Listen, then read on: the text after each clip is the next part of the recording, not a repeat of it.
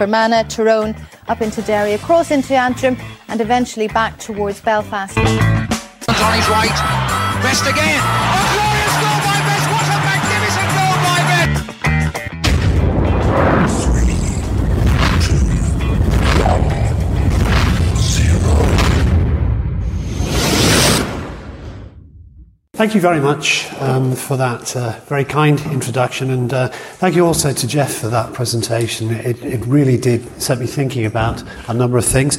And good morning to everybody. I hope you are well. So the story goes, a while ago, a businessman went to New York because he wanted to escape all the workload that he was faced with at his business in Manchester. And he took his wife to go to New York for about a month. And by the second day, his wife was heard to say to him, "I'm absolutely fed up with all the messages that are coming in from the head office.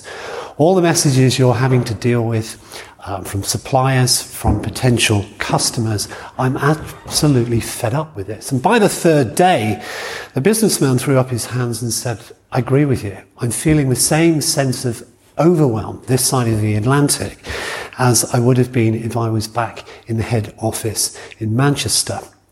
And I guess they were complaining about the modern technology of the time. And what's interesting about this story is that the date of that holiday was February 1912. And the invention that they were lamenting, or the item that they were lamenting the invention of, was the telegraph wire. So is it any wonder that more than 100 years later, the thing that is the big challenge for us in the workplace is this issue of overload? And I remember 30 years ago, I was reading an article by quite a well-known and quite a well-regarded futurologist. And he was saying that he felt technology was introducing so many efficiencies into the workplace that by 2020, most of us would be home by 3 o'clock because there'd be nothing left to do. Now, I don't know about you, but I'm certainly not home at 3 o'clock. And if I am, it's probably to do some more work at home. It's very interesting to hear Jeff say that he feels that the advent of better technology in the workplace has actually worked against a lot of people in the education sector. And I think, if anything, it's actually done a lot of harm or damage in the sense that what it's really done, technology, it's reduced the expectation of turnaround times. When I first went into the workplace in the olden days, in the early 80s, you always had that grace period of an extra 24 hours because if a client phoned you and said, "Where's this work that you promised me?" I could say, "Oh, it was in the post," and blame the post office. Can't do that anymore. If something is due in at 2 o'clock and you haven't emailed it to somebody, at 10 past 2 you can be sure you're going to get a phone call saying, "Where on earth is my document?" I just want to explain a little bit about who I am because I think a bit of context might be useful here in just setting the scene in terms of what approach I take to this particular subject. I started off as a very average, underperforming schoolboy, I think, in Devon. Anybody here from Devon? Yes, okay. Ottery St Mary, does that mean anything to you? Tiny little place on the south coast of Devon. Then I went to university just up the road in Birmingham for 3 years, had a wonderful time, came out with a degree. I could play the guitar. I came out a very good pool player. It was a wonderful 3 years. And then I done one of these for like 5 years before I realised that it just wasn't my vocation in life and I just didn't have the skill sets. So I abandoned it and I changed profession. A few people have said, "Did you hold on to the wig?" And for some reason they keep asking me that. And I became one of these. So what is one of these? Well, I guess it's someone who aspires in that particular profession to be as successful as this guy here. Now, this guy here I really rate. I've read all of his stuff. I just do wish he wouldn't smile like that. For some reason, when I see him smiling like that, it kind of says to me, I'm worth 8 billion and you're not. But maybe I'm being a little bit unfair. I now have 3 businesses. My main business is Legal Island, as you've heard. I've been going 21 years. We have a turnover of about £2 million and I employ about 25 members of staff.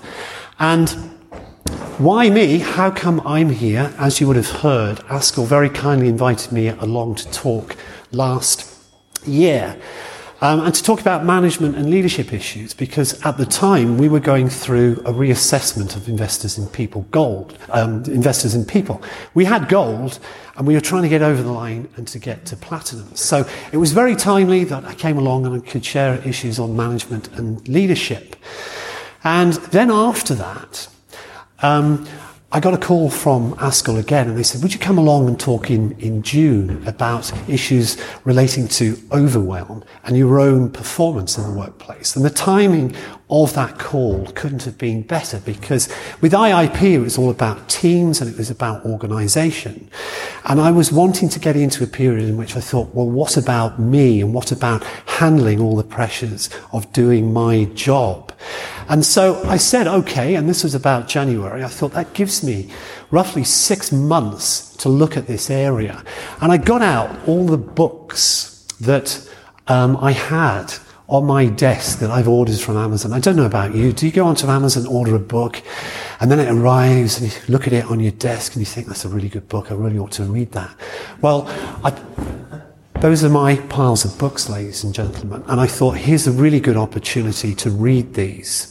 Go through the lot of them, summaries of these books, listen to podcasts from all these gurus on self-development and self-organization to see what I could share with you today. So the news is, ladies and gentlemen, you'll be pleased to know I've successfully dealt with my piles, and I'm going to be sharing with you the very best of what I think these books have to offer. My observations I want to share as I get towards my top 5 things which I would like to leave you with as ways of dealing with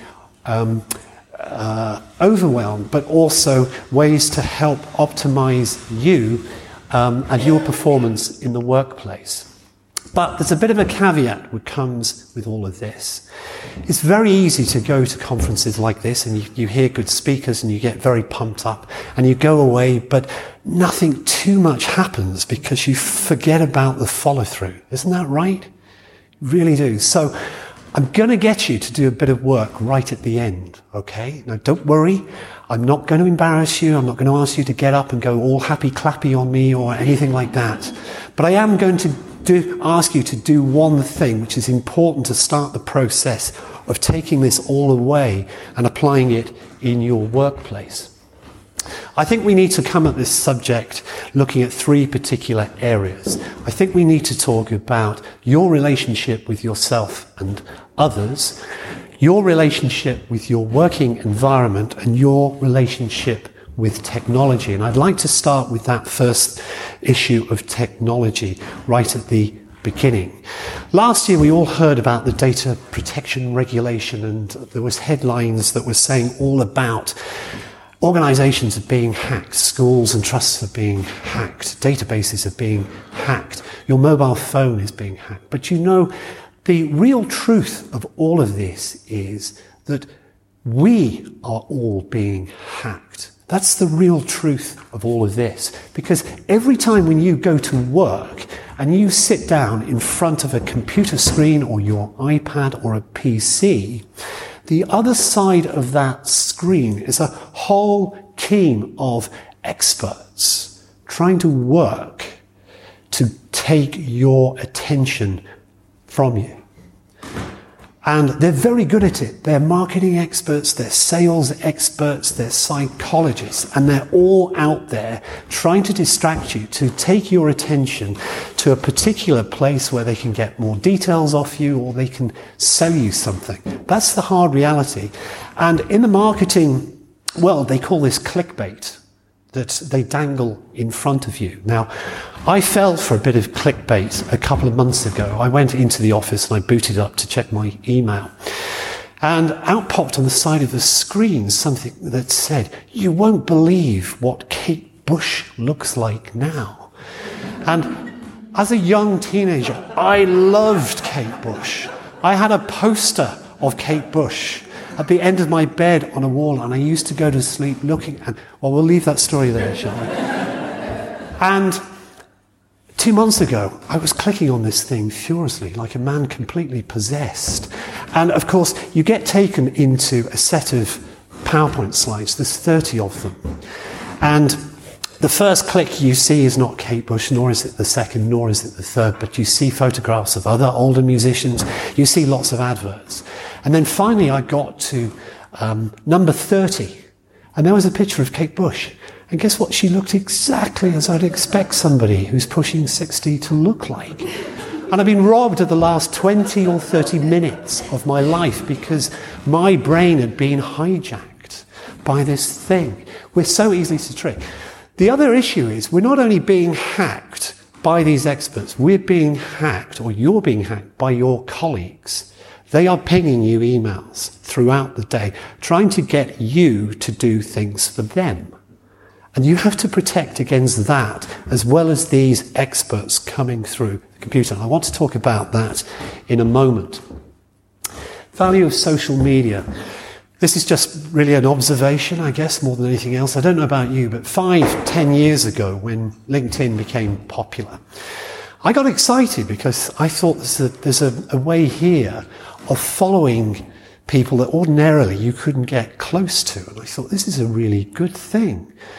But now LinkedIn just seems to be full of people who are, if you like, social peacocking. People who are just saying how delighted they are to be speaking at a particular conference, or delighted to be attending with somebody of obviously some significance. And, you know, I look at all of this and I think, well, I'm delighted that you're delighted, but where is all this delight getting us? And Facebook, I gave up Facebook on February the 14th of this year because I couldn't bear any more individuals declaring an undying love for their partner and seeing their partner come back and saying, "No, darling, I love you more." And I'm thinking, well, it's wonderful that they do, but if that is the case, why don't you just tell them personally, face to face? Why do you need to do it on social media? Or am I missing something here? I don't know. But that disconnect between what is going on in social media and on the real world is just getting bigger and bigger. I forget who said it, but they said, and it captured it brilliantly. They said, if only I was as happy as I appear to be on social media. It just seems to capture it perfectly. But we have to be cautious here, because I'm not advising everybody to abandon the internet, because the internet is a fabulous resource tool. And in the internet, of course, is the old chestnut, the World Wide Web, which is a fabulous resource tool. When I was a kid, if I was set homework and I had to do a page on Benjamin Franklin or something, I would go home. And if my parents didn't know who Benjamin Franklin was, you were in big trouble. And the only option I had was to go down the road to the house at the end of the estate, which was known as the Posh House, because they had a set of Encyclopedia Britannica. And you could knock the door and say, "Can I come in and find out about Benjamin Franklin?" And if they weren't in, you were in big trouble. Of course, now, with the World Wide Web, you've got infinite resources, and it's a fabulous tool. And I wouldn't be here saying to you, we've got to abandon the internet. But what I would say is that I think we've got to change our approach to the internet. And we have to look at it and say, it's about lightning strikes now. It's about getting in, getting the information that we need, and getting out quickly. That's what we have to do as part of our reappraising our relationship with the internet.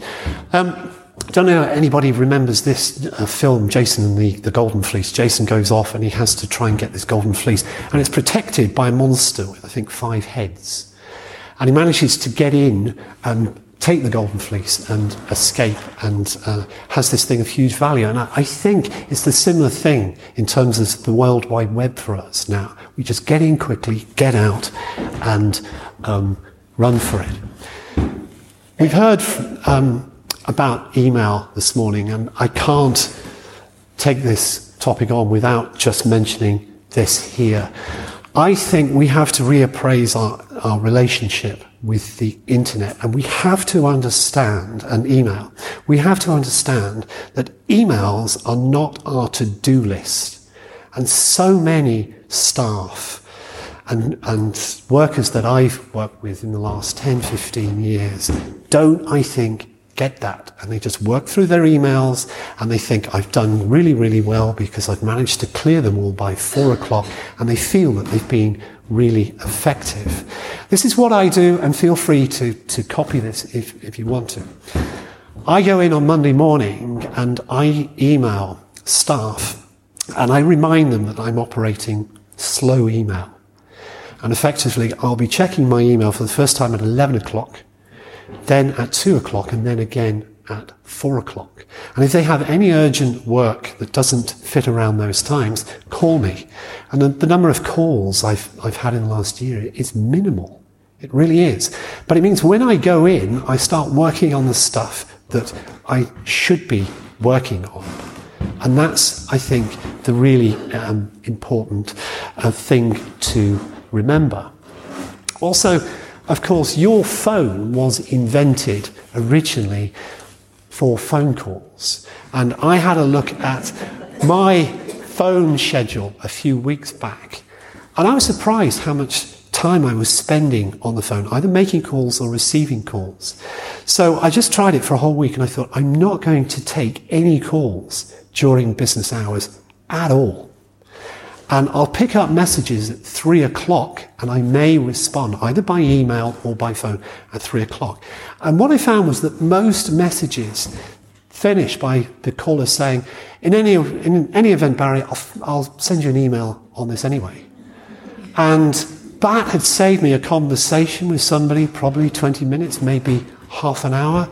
And now, when I operate this system, I probably spend no more than 15 minutes on the phone a week, simply by making that one adjustment. Relationships. Your relationship with others and yourself, I think this is key. And I just want to start off with this rather grim observation about human beings. DNA-wise, 15% of us actually resembles a banana. DNA-wise, 30% of us represents yeast, and 98% of our DNA is the same as a chimpanzee. We're a bit of a mess, to be frank. Psychologists will tell you that they're not even 1% on the journey of understanding what's going on in our head. We are very, very complex creatures. We are very mixed up creatures, and we are deeply, deeply flawed as human beings. So, ladies and gentlemen, I invite you to turn to the person sat next to you and say to them, you're a freaking mess. Because it's true. It really is true. Now, what do we do if we are a freaky mess? Where do we start in trying to get some sense of order in our head, to get some sort of organisation going around us? Well, I want to start with this, multitasking. My grandfather, he was a Yorkshire man, and he said to me when I was a lad, he said, son, he said, if you can kiss a woman whilst driving a car at the same time, there's something badly wrong. And it took me ages to work that out, and I thought, what on earth is he meaning by that? And it wasn't until my late teens that what I realised he was saying was, focus on one thing, one task, and do that one task really well. I guess he was well ahead of his time, because even in the 90s and the noughties, do you remember, perhaps you're involved in compiling job descriptions, and one of the requirements, essential requirements, must be able to multitask. Remember those? Well, since the 70s, the educational psychiatrists have been telling us, shouting loud and hard, we cannot multitask. As human beings, we are not wired to be able to multitask. Now, when I've said that before at conferences, people look at one another and say, well, it doesn't do my job, I can do that without multitasking. You're not actually multitasking, you're firing off single tasks in often very random and disparate directions. There was a psychologist who managed to multitask. He managed to teach himself to juggle with one hand and to write a letter with the other hand. And it took him 3 months to get there. 3 months. We're just not designed to do it. What those job descriptions should be saying is, we want somebody that understands the superpower of single tasking and remaining on one focus, or focusing on one thing at a time. How can we do that? Well, here's a couple of tips that I picked up, which were probably the most useful from all those books that I read. And it's this. It's batch and it's chunk. Batch tasks which are similar, like emails. So do your emails at 11 o'clock for half an hour. Batch calls, batch report writing, and do those in chunks of 25 minutes. And this little red thing here is called a ticking tomato timer. And it's part of the Pomodoro technique. Anybody come across the Pomodoro technique? No? Okay. The Pomodoro technique is simply this. You buy one of those from Amazon, and it costs you about 13 quid. And what you do, you turn the timer to 25 minutes, and it has this really quite loud ticking noise. Now, remember I said to you about the clickbait and Kate Bush and everything else. Afterwards, I was thinking, I'm really stupid, aren't I? Is it really that easy to trick my brain into doing something as simple like that? And I thought to myself, well, can I flip that round and take advantage of my stupidity here and find a technique that will actually convince my brain to do something, which is actually quite easy. And it's this. This thing will tick for 25 minutes. And it's something about that tick that constantly reminds your brain to focus on one thing and to really go for it. And you almost feel quite competitive. It's you against this ticking tomato. It sounds crazy, but I promise you, try it. And next week, if somebody comes into your office and asks you what that ticking tomato is doing on your desk, then just look at them as though they're a bit strange, okay? Overwhelm. Can't really talk about overwhelm without talking about how you keep work away from you in the first instance. And there's a few things I'd like to say here. First of all, FOMO. Anybody come across FOMO, fear of missing out? I was looking at my diary over the last year, and I was looking at why it was that I'd said yes to various things. And I was asking myself after various events, why did I actually go to this event? And a lot of the time I came away and I thought, it's a FOMO thing. You know, it's a fear of missing out. And I would go and think, what am I actually doing here? And then I'd come away and think, it's really just that. So, what about this? Something to practice, turning FOMO into JOMO. JOMO, anyone? Joy of missing out. Thank you very much. So what I've been practicing over the last 4 or 5 months is when invitations have come in, and I had one in about 3 months ago to attend a black tie dinner. And I looked at this and I thought, do I really want to go to this? I thought, no, not really. But I put it in the diary as though I was going to it.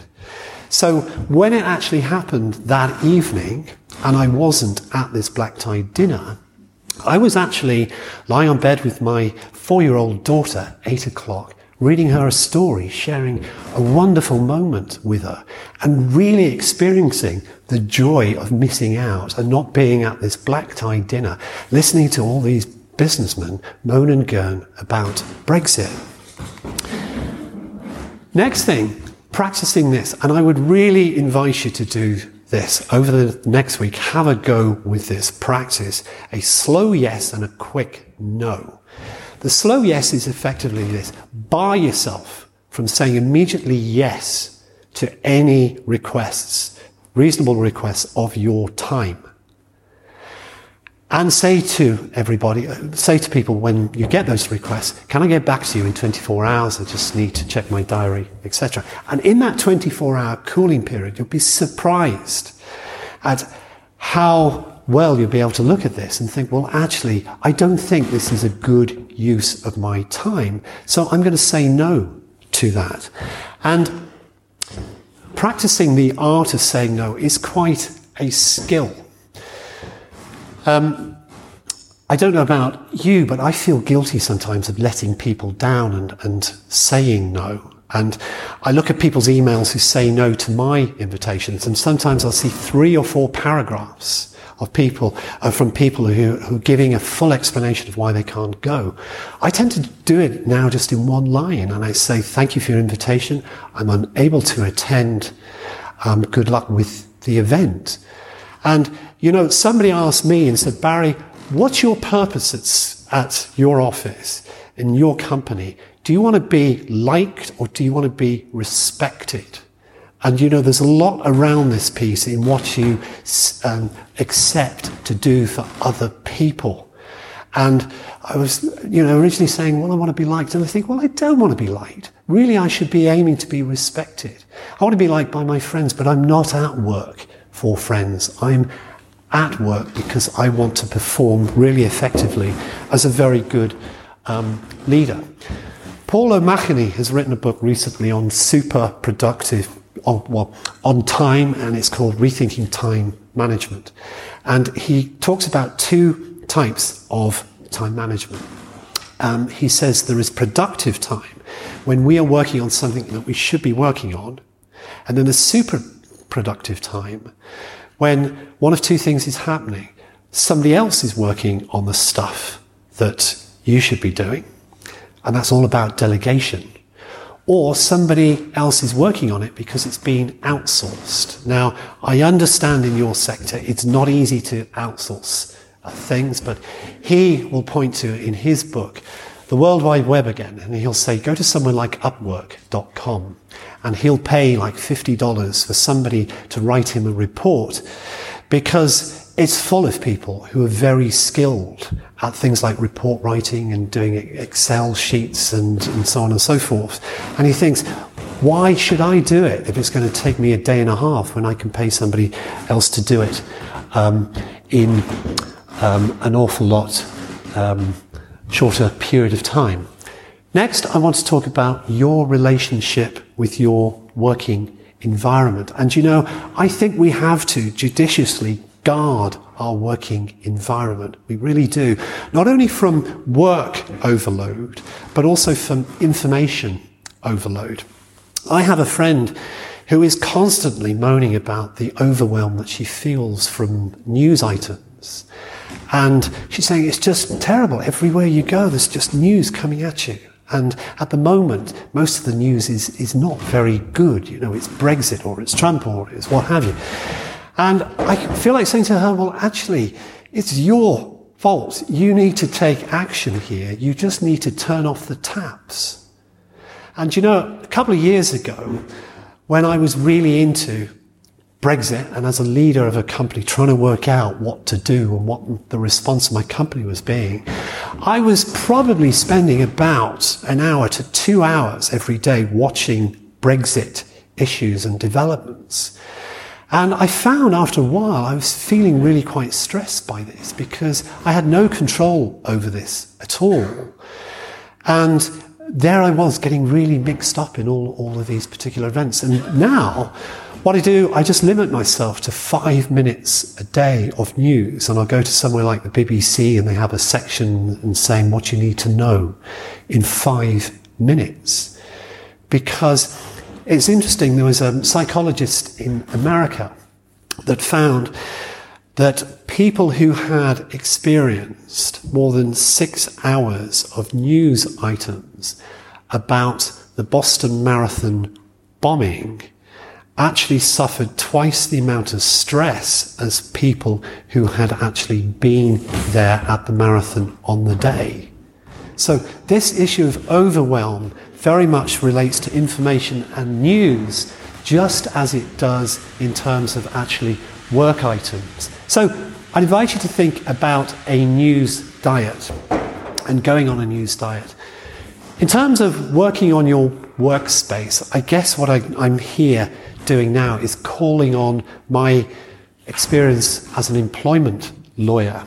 And I'd say to you this, that most job descriptions are set down by people who are perhaps not an expertise in designing jobs. And when that happens, you tend to get them relying on default positions. And default position for work is 9 until 5. I would encourage you to think about one change that you could make to your working environment relating to the hours that you do or where you do that work, and go to your employer, your boss, and negotiate for that change. It may be only a small change.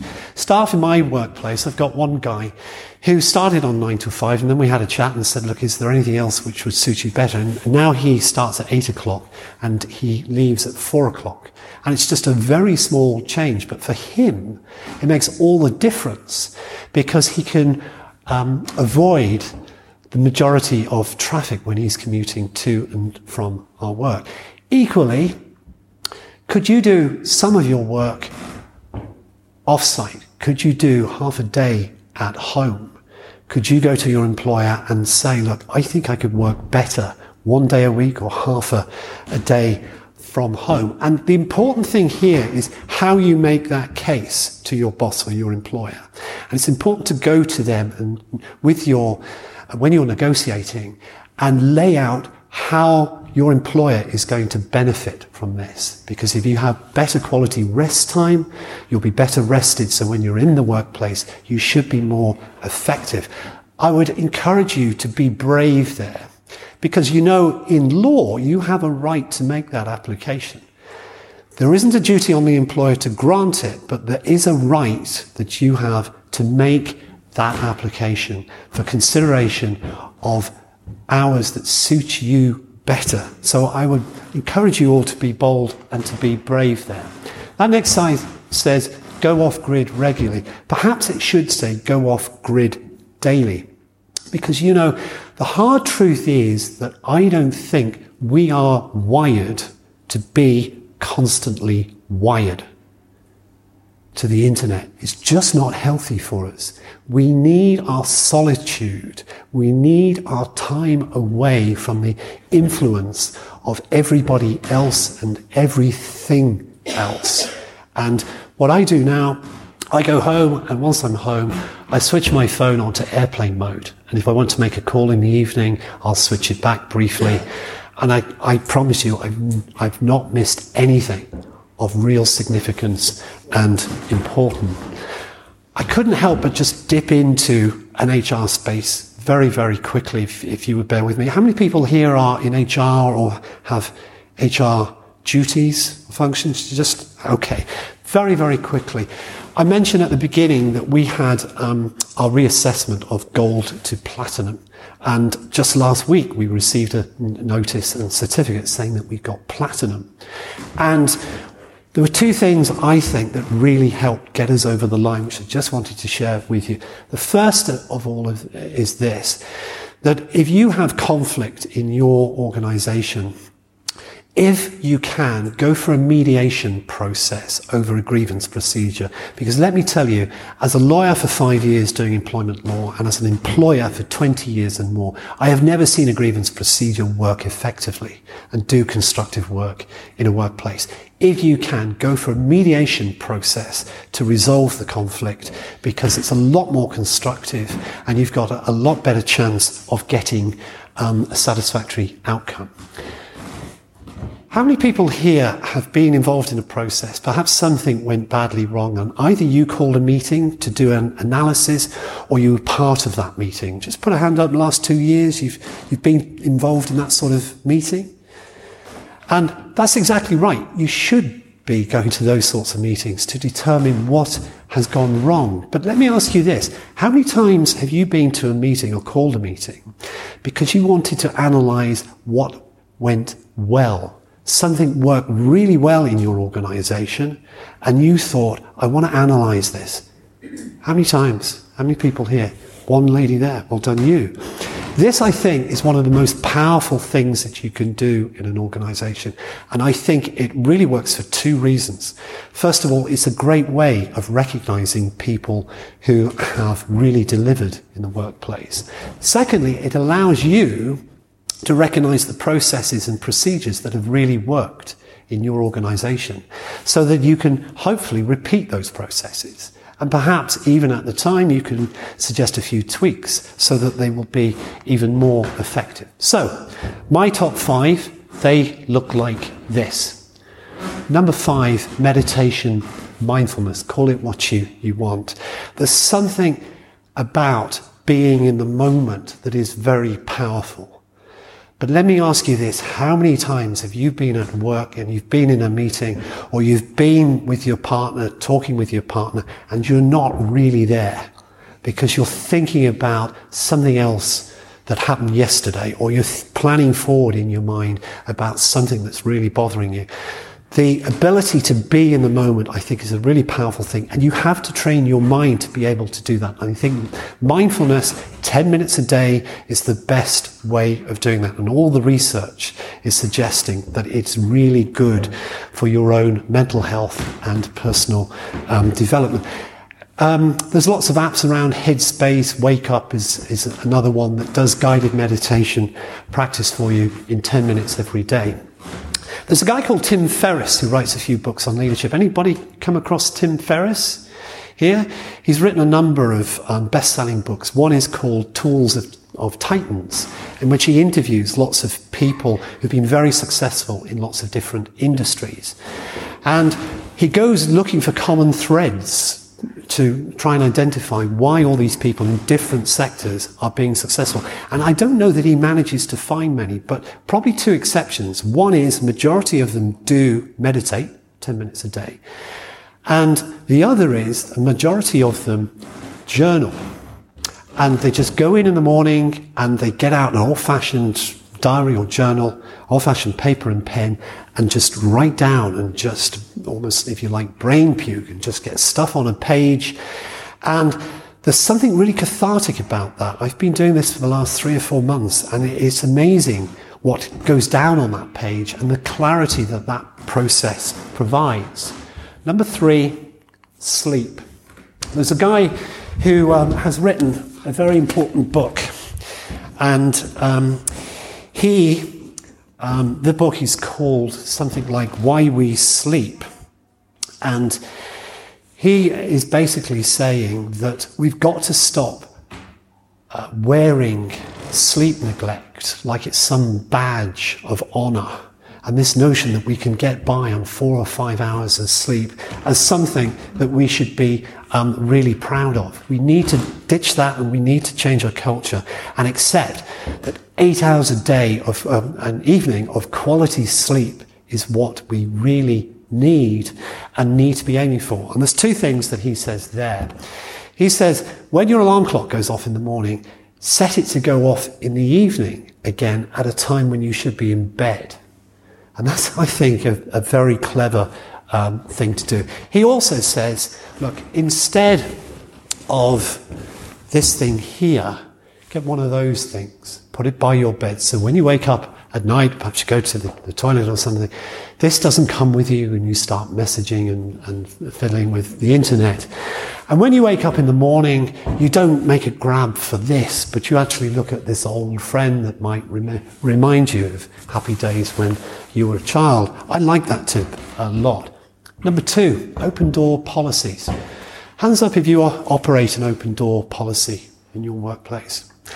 I'm going to be really cheeky here and upset a few people. Can I suggest that you ditch them? Can I suggest they're really damaging?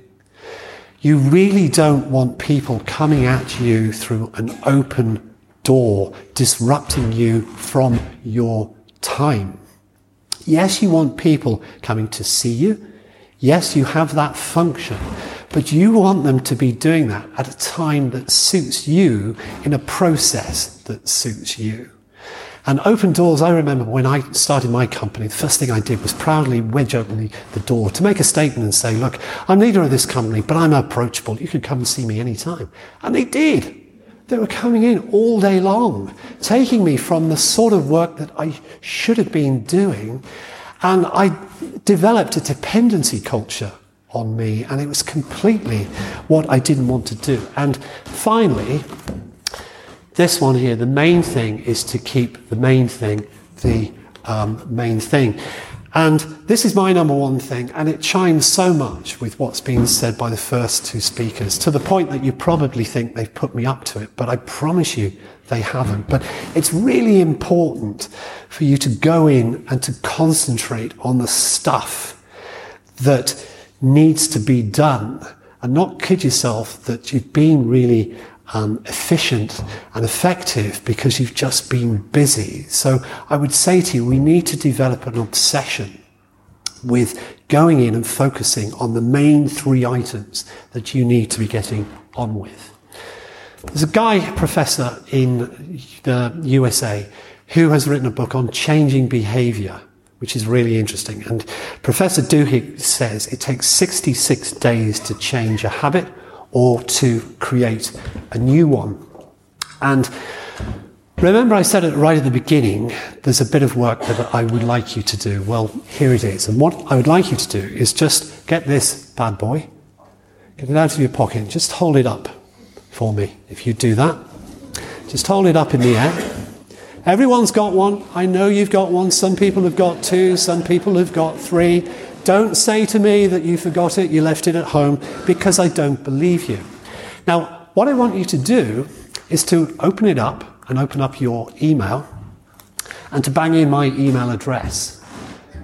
And I want you to send me an email committing to do one thing that I've mentioned today and to go away and apply it over the next 66 days. Now, I promise you, I'm not going to abuse this process. You won't go onto some marketing list. I won't be emailing you with messages that say you won't believe what Debbie Harry looks like now or anything like that. But it's important for you to commit and to make that first step to really change, because there's more than 100 schools and trusts represented here. And if I can get you all doing one thing better, then that's powerful. And that really makes my 30 minutes worthwhile. I just want to finish with a quote by a guy called Cal Newport. And he wrote this book, Deep Work, which is where I got the title from. And if I can read this without my glasses on. He said as follows: the ability to perform deep work is becoming increasingly rare. At exactly the same time, it's becoming increasingly valuable in our economy. As a consequence, the few who cultivate this skill and then can make it the core of their working lives, these people will thrive. Ladies and gentlemen, I think there's a huge opportunity for everybody here. Thank you so much for listening. You've been a great audience. Have a great day. Thank you.